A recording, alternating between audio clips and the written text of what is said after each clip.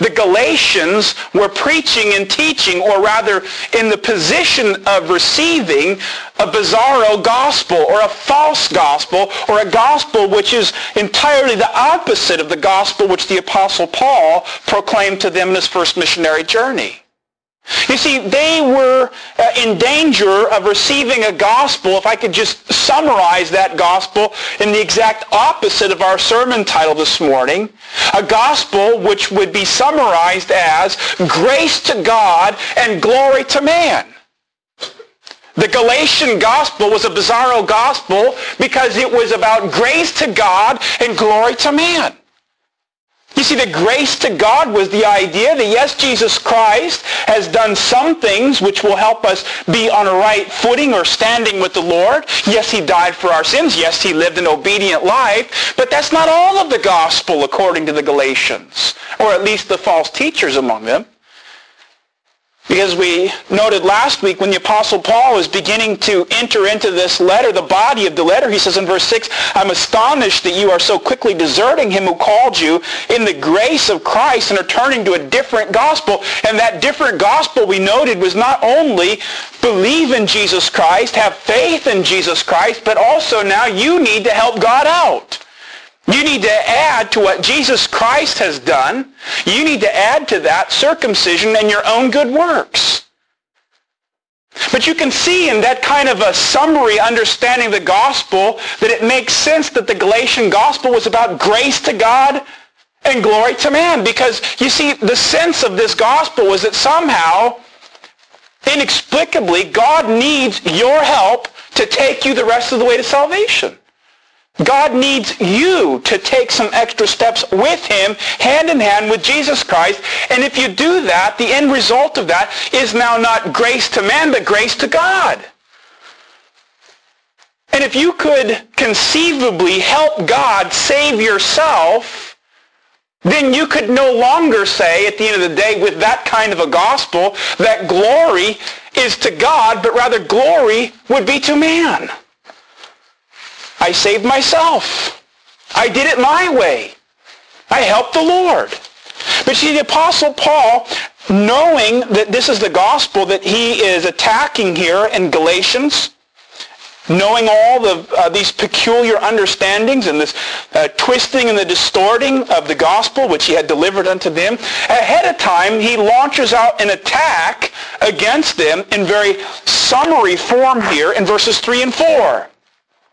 Because he takes that twisted gospel and he turns it inside out and puts it in its right proportion and its right summation. And he says in verse 3, grace to you and peace from God our Father and the Lord Jesus Christ, who gave himself for our sins to deliver us from the present evil age, according to the will of our God and Father, to whom be glory.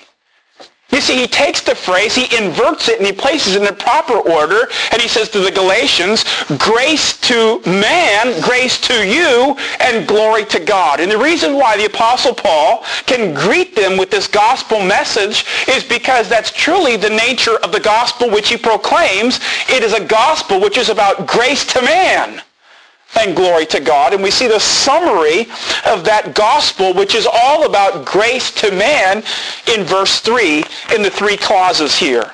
Who gave himself for our sins to deliver us from this present evil age, according to the will of our God and Father.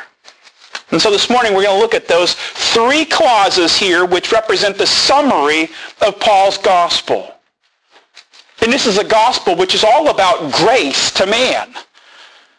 All 3 phrases underscore that. So let's look at them one by one, remembering as we work our way through it that we're trying to establish and demonstrate the fact that this gospel, which is the true gospel, is about grace to man. And you see that, first of all, in the phrase, who gave himself for our sins. There's 3 things in that short little clause there which underscore the fact that the gospel is about grace to man. The first indication of the fact that grace is to man in Paul's gospel is the fact that this gospel foundationally, at its core, at its very essence, is about a sacrifice. He says, who gave? Who gave? And as you take that idea, gave, and you search it out throughout the rest of the book of Galatians and throughout the rest of the New Testament, you realize that gave himself there is a reference to Jesus Christ as a sacrifice. Ephesians 5:2, Paul talks about that Jesus Christ presented himself an offering and a sacrifice as a fragrant aroma. You go to other places in the New Testament, 1 Peter 3:18, it talks about Jesus Christ offering himself up and giving himself over to death. Hebrews chapter 10, verse 10, it says, by the offering of Jesus Christ we are sanctified once for all forever. But time after time after time, as you come across this in the New Testament, that whole concept of him giving himself is interpreted as a sacrifice. Now Paul says that is foundational to the true gospel. That there's a sacrifice involved. In other words, it's about grace to man because somebody at some point in time offered up their lives, shed their blood, and died. And so Paul says this gospel is a gospel of grace to man because it's about somebody who offered himself as a sacrifice. And you see the reason for the sacrifice given in the next clause, or the next part of that first clause, where he says, for our sins. It was for our sins, the Apostle Paul says. Christ gave himself in the place of sins for our sins. And I know that's a very compact and concise way to explain the essence or the inner core of what the gospel is all about. It seems rather odd to say he gave himself for sins as something in the abstract, but as Paul unfolds this now, you can turn with me Galatians chapter 2, verse 20. You see where the Apostle Paul begins to unfold what it means for Christ to give himself for sins. You see there the Apostle Paul says, I have been crucified with Christ. It's no longer I who live, but Christ who lives in me. And the life I now live in the flesh, I live by faith in the Son of God who loved me and gave himself for me. You see, Paul is not separating the sin from the sinner. When it says that he gave himself for our sins, it's not just sins in the abstract, but sins come from people. Paul says sins come from me. He gave himself and he died for me. And the reason why he had to do that is because you go on to Galatians chapter 3, and I know we don't have time to really delve into the whole doctrine and theology of the atonement in any kind of depth. We're just sort of highlighting in broad strokes what this gospel is about and about this very essential inner core of the gospel, Christ's atoning work. But just track with this a moment. He says in verse 13 of chapter 3, unfolding more of what it means for Christ to have given himself for sin, he says, Christ redeemed us from the curse of the law, becoming a curse for us. For it is written, cursed is everyone who hangs on a tree. You see how Paul is unfolding this now throughout the rest of the epistle. If we turn to other places in the New Testament, it's only confirmed. But the sense that is sort of bunched up really tightly and compactly here in verse 4 contains what we need to know. He gave himself for our sins. That means that Jesus Christ gave himself not for sins in the abstract, but for sins which were committed by sinners. And upon every sin which proceeds from the heart, the mouth, the life, the attitude, the tongue of a person, Paul says, for every one of those violations, a curse comes. Now, you begin to understand as you understand verse 4 in light of the broadening circles of Galatians and the rest of the scriptures, that when it says that Jesus Christ gave himself for sins, what the Apostle Paul is alluding to in summary fashion is that Christ died to take upon himself all of the curse of the law which was due to you for your transgressions.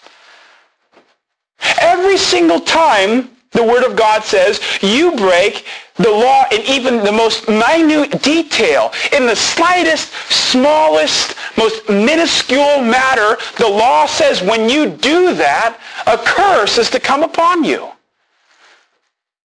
That curse is unfolded and expounded as death. And so what Paul is saying here is the wonder of the true gospel is that every time you sin, a curse is to fall upon you. But the wonder of the gospel is that it's not going to happen to you if you're in Jesus Christ because he gave himself for our sins. That all of the curses of the law were heaped up and placed upon Christ. And as the perfect sacrificial victim, Christ took all of those sins upon himself. God the Father imputed all of our sins with all of their guilt upon Christ. And then he suffered the eternal torment of hell to deliver us from our sins. Now, that's the gospel. You stop and think about that this morning. You can never begin to understand the gospel correctly then unless you understand something about your sins. Think about it. Your sins were so bad, the Apostle Paul says, when you start to unravel that very terse and compact statement there, that a sacrifice was offered to take upon itself all the curses which are due to your sins, and the person who was the sacrifice was no one less than the Lord Jesus Christ, a divine person. That's how bad your sins are. But that's how great the gospel is. That's how great the gospel is, that people who deserved eternal condemnation, who deserved eternal death, who deserved the torments of hell forever and ever and ever, which Christ describes as an unquenchable fire, Christ took all of that upon himself. And you could do nothing. But I want you to understand your predicament. You will never understand the grace of the gospel until you understand the whole problem which has caused the gospel to come about in the first place, which is your sins. We don't have to look around and find somebody who's a really, really, really, really bad sinner and say, you know what, it's so nice that we have this gospel for really bad people. You don't have to go down and find the most down and out person and say, you know what, this gospel is so good because it helps people like that. But the rest of you all who live a nice suburban life, who live in nice 4-bedroom homes that are spacious and beautiful, and you have plenty of money, and you have 3 cars in the garage at home, and you wear nice clothes, and you send your kids to good schools, and you pass on to them all kinds of morals. You people are in a different class. You help Christ save yourself. But these bad people over here, no. That's not the gospel. You see, nobody wants the gospel of Jesus Christ. Nobody will ever desire the gospel of Jesus Christ until they understand what every single little teeny tiny sin deserves. Oh, and how good we are at covering that up. Oh, people, we just salve our consciences all the time. We think about all of our virtues and our self-disciplined lifestyles and how we don't do all the bad sins that so-and-so does. And then we start thinking about the good things we've done. And oh, man, we've helped people out. We've delivered them out of trouble. We might even have pulled alongside the road with somebody who's having car trouble and helped them get their car started. We might have done all kinds of nice and good things. And see, people sort of dress themselves up in this veneer of good works and of virtue and of goodness, and then they think about themselves in that light. They say, why do I need this gospel? Grace is not good news to people like that. But when you see what the Apostle Paul sees here, when you begin to understand yourself in light of the law of God and the Word of God, you begin to realize that this gospel is tailor-made for every person who lives under the sun. Because everyone lives under a curse. Paul says in Galatians 3:10, cursed is everyone who does not abide by all things written in the book of the law to do them. That's the gospel. And I hope you see already here as the Apostle Paul launches into a defense of the true gospel, and he's already sort of sticking the dagger into the false gospel. He's saying, Galatians, what in the world are you thinking of? How could it possibly be that you have come to a point where you think of yourselves so highly that you don't need Christ alone? How could it be that way? How could it be that somehow you thought that you've done enough? That maybe your sins aren't that bad. You can go ahead and help Jesus and hold him hand in hand together and work together with your circumcision and your obedience and get your way to heaven. Paul's taking a shot here right at them head on. Christ died for sins. That's the predicament, Galatians. sins, which bring a curse. I want you to know this morning, though, that this is not just a negative message. It's a message of comfort to all of God's people that Christ died for sins. And that means when Jesus Christ was nailed to the cross, when he went up to that cross and all of our sins were laid upon him and God imputed all of our sin and all of our guilt to Jesus Christ and he suffered the sacrifice for our sins, that we can take full assurance and comfort in the fact that all of our sins are taken care of. You know how we sung that this morning? That as far as the east is from the west, so far has the Lord removed our sins from us. You know what the Word of God says in the Old Testament? That God has taken all of our sins and he's cast them into a sea of forgetfulness, never to remember them anymore. I hope you're glad about that this morning. You think back on your sins last week. I know most of us probably wouldn't want to go back more than last week. How bad are they? The further back you go, it seems like the worse they get. Or maybe they're getting worse every day. I don't know. But you think about all of your sins, and we have this terrible problem that starts to haunt us, and that's our conscience, and we have these fears, and we have these anxieties, and we have these frustrations, and we say, Lord, what are you going to do with somebody as bad as me? Look what I've done. Are you sure you love somebody like me? Are you sure that somebody like me can come to church and worship you and pray? Are your promises really for somebody like me? Do I really have the right and the privilege to come up here and take communion and take part of the bread and the wine? Is this really for somebody as bad off as I am and for somebody who has committed as many sins as I have? And I want you to know, as the Apostle Paul is proclaiming this message, he's dealing with people who are just like that in these Galatian churches. Remember, these are not just former Jews who were thought of themselves as highly, in this real high manner because they kept all these commandments. He's talking to ex-pagans and Gentiles who lived terrible lives. And he's encouraging them even as he is taking a stab at the false gospel and the false teachers. Christ gave himself for sins. And this morning I want you to be comforted in the depths of your heart with the Word of God. Not because John says it. Not because Pastor Sautel said, oh, don't worry about it. But because the Word of God gives you the right to have peace of conscience. He gave himself for our sins. And that's why it's about grace to man and not grace to God. Because God did it all. Christ did it all. There's nothing for you to contribute. So that's the first clause here, which unfolds in summary fashion Paul's gospel. But there's a second one here. He says in verse 4, he goes on to say, now the purpose of Christ giving himself for our sins, he says, is to deliver us from this present evil age. Is to deliver us from this present evil age.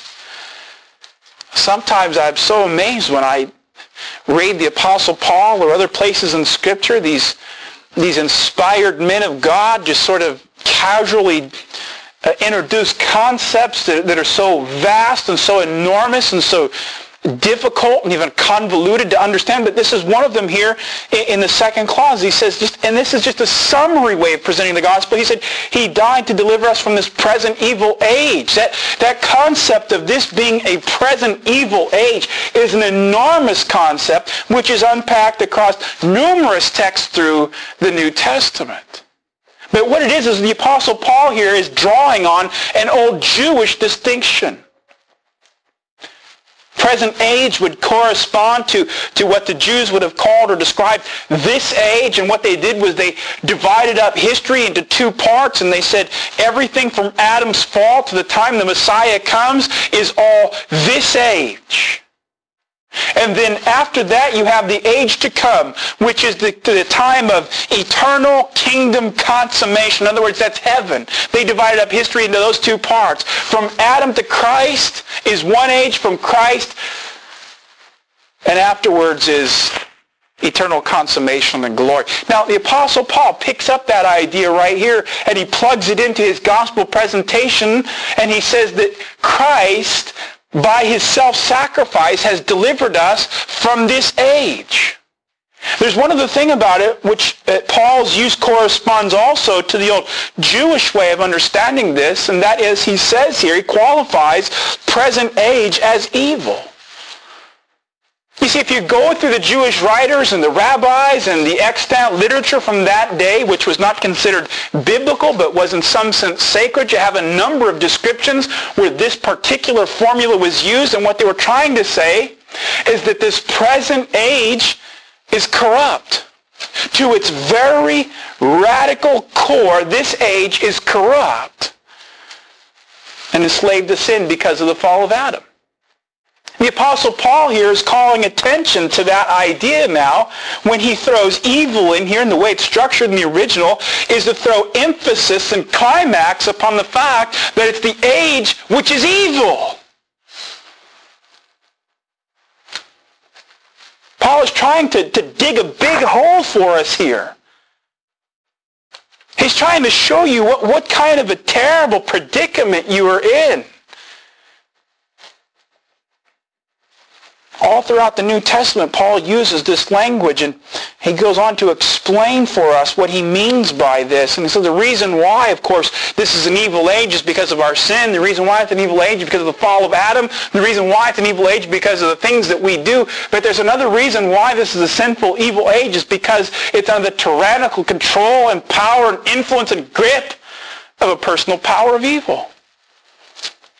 He says in 2 Corinthians 4:4, the God of this world has blinded the minds of the unbelievers to keep them from seeing the light of the gospel of the glory of Jesus Christ. You see what this personal power of evil does upon the subjects who live under the sun in this present evil age, is that he's going around blinding their eyes so they cannot see the gospel. We wonder why doesn't so-and-so respond to the gospel in faith and repentance when we share it with them? Why don't all these people who spend all their lives in luxury and pursuing self-satisfaction, self-gratification through whatever means they try, why don't they listen? Don't they know that wrath waits for them? Don't they know that God is angry with sin? Don't they know that God's not just a God of love, but he's a God of righteousness and holiness and wrath and justice? Don't they know these things? Why don't they turn? Don't they know that the gospel message is about God doing everything to save them from their sins by sending his Son to be a perfect sacrifice, to live a perfect life, and all they have to do is respond in faith through the power of the Holy Spirit and exercise the gift of faith which God gives, and they'll be saved. Why don't they accept that? Paul says because the God of this world has blinded the minds.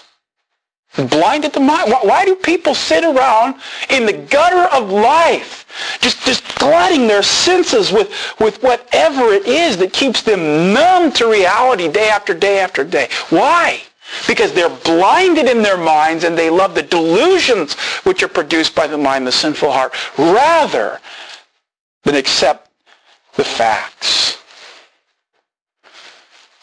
They're enslaved. He describes it in a different way in Ephesians 2:2. He says, you once walked following the course of this world, following the prince of the power of the air, the spirit that now is at work in disobedience. Paul says there is no such thing as liberty.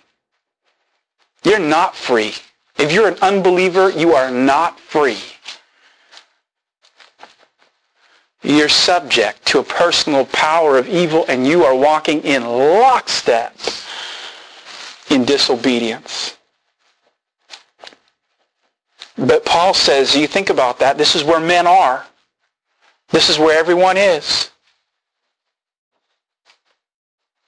They're all under the tyrannical influence and grip of the God of this age, who blinds, who twists, who distorts, who emaciates and ravages the soul. Paul says the glory of the gospel is, you Galatians, that's where you were. Whether you were in Lystra or Iconium or Pisidian Antioch or Derbe or Ontario or Diamond Bar or El Monte or Montebello, Walnut, wherever you're from, this is where you are, the Apostle Paul says. But he says this is what Christ has done. He has given himself to deliver us from this present evil age. Now you think about what Paul has done here. He has just dug an enormous hole that nobody could crawl out of. He just said this is how bad off it is. It's a wake-up call to the Galatians. He said, Galatians, don't you understand how terrible and how offensive and how binding and how enslaving your sins are? You're trapped. Why does he do it? Because he's harsh? Because he takes delight in just hurting people and beating people down and psychologically abusing people? Oh, he's doing that here to the Galatians in love to say, you know what? You people who think that justification is about Christ plus faith plus circumcision plus your own obedience don't even have a clue how bad off it is. You're so far down that you could strive and work and labor with all the diligence and might and morality you can muster, and you won't even be close to reaching the kingdom of heaven. Because your sins are so great and your participation in this present evil age is so enslaving and so tyrannical. You'd never, ever work your way out. I want us to know this morning, this is why the gospel is such good news. This is why the gospel is about grace to man, because we could have never have done this. You couldn't have done it. But Paul says, grace to you. We read that every Sunday morning. One of these particular phrases is God's greeting, where the apostle will say, grace to you, grace and peace from God our Father and Lord Jesus Christ, by the operation of his Spirit, mercy, peace, and love be yours in rich abundance. You know what? We read these week after week after week to remind you that your standing, your footing before the Lord is not in what you do. Your standing before the Lord has nothing to do with the fact that you cleaned yourself up and you showed up here for worship on time on a Sunday morning. It's about reminding us week after week after week that the only reason why we can stand in the presence of God is not because of what we've done, but because of what Jesus Christ did. He says, grace to you. That's the gospel. Not grace to God. Grace to men. Grace and peace because of Christ. You can't add to what he's done. One last phrase here which unfolds for us this summary of Paul's gospel to us so that we're very clear on the fact, along with the Galatians, that the gospel is about grace to man, is now you see the origin of this plan of salvation. The final phrase, verse 4, according to the will of our God and Father. Do you see that? Paul has now descended to the root of why the gospel is about grace to men.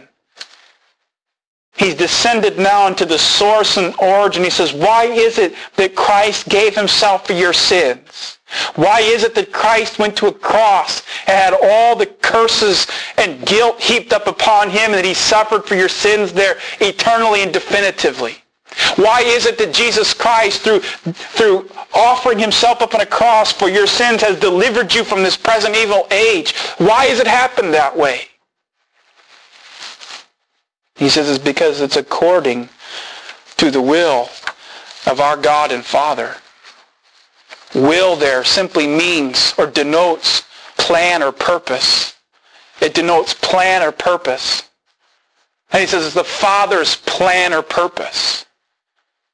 He says if you trace back to the origins of salvation It didn't come from a colossal, giant mistake or error by the Jews or the Romans. He says, no, the whole reason for why Christ did all that he has done, the whole reason for why you've been delivered out of the pit of enslavement to this present evil age, he says, because it's according to the will of God our Father. He sovereignly planned it. I want to read to you a couple of texts here this morning which confirm that. It's all by the Father's will that this has been done.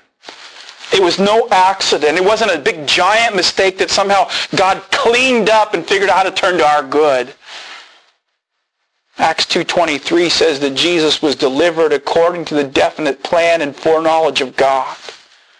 Jesus, he says, was delivered according to the definite plan and foreknowledge of God. You know who he says that to? He says that to Jews. He says that to maybe even in fact some of the very Jews who had been a part of at least consenting to the turning over of Christ to Pilate for condemnation. These Jews with their blood-stained hands, Peter says, it's not all about you. Yes, you're responsible, but standing behind of all of your responsible actions is God, who had a definite plan. Christ's death was no accident. It was according to a plan. Remember what Jesus says. Who can ever forget those agonizing words in Luke in the Garden of Gethsemane? Father, if you will, take this cup from me. If you will, take this cup from me. Take away me having to go to the cross bearing the sins of a fallen world and all of their guilt. Take the cup from me, if you will. And of course you know that the Father's will was to not take the cup.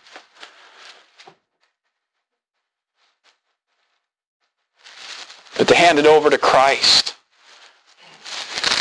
That through the travail of his soul, he would see a blessing upon his elect.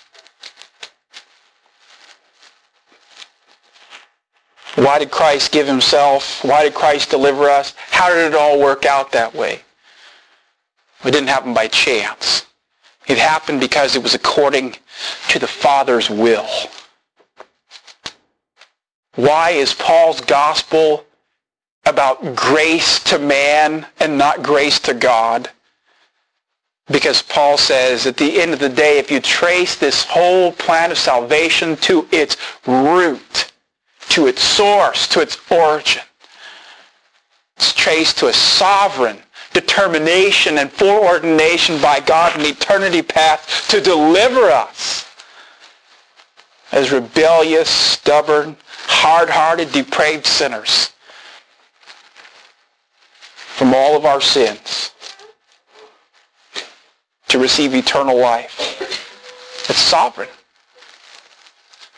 You see why you can't add to that? Do you see why you can't take a little circumcision and a little sprinkling of good works and add that to Jesus and it's all going to work out okay? It's because salvation has nothing to do with your will. Period. Paul says it's according to the will of our God and Father. And so you take all three of these clauses here and you begin to realize they add up to one brief but overwhelmingly persuasive affirmation of the gospel. It's grace to man. It's grace to man because Jesus presented himself as an offering and sacrifice for our sins. It's grace to man because Jesus, by his sacrifice, has delivered us from this present evil age. It's about grace to man because God, the omnipotent, eternal Father, planned it all before the foundations of the world. So that sinful people like us, out of the pure mercy of God, would be able to hear this joyful sound. Grace to you and peace from God our Father and the Lord Jesus Christ. See, Paul says the gospel is all about grace to man. And then secondly, he says, because it's all of that, because it's all of these things, it's about glory to God. You see, the point logically and irresistibly follows that if God did it all, if you can trace all of the planning and the outworking and the execution, leading all the way up to the final delivery of us from this present evil age, if it's all according to the will of God our Father, then it's not about grace to God and glory to man, but it's about glory to God. Glory to God because he delivered us without any help from man. Glory to God because he planned it all and carried out the entire plan without any help from man. Glory to God because he loved us so much even though we were so undeserving, so wretched. Instead of vaporizing us in his eternal wrath, God turned and laid that all on Christ so it could be about grace to you.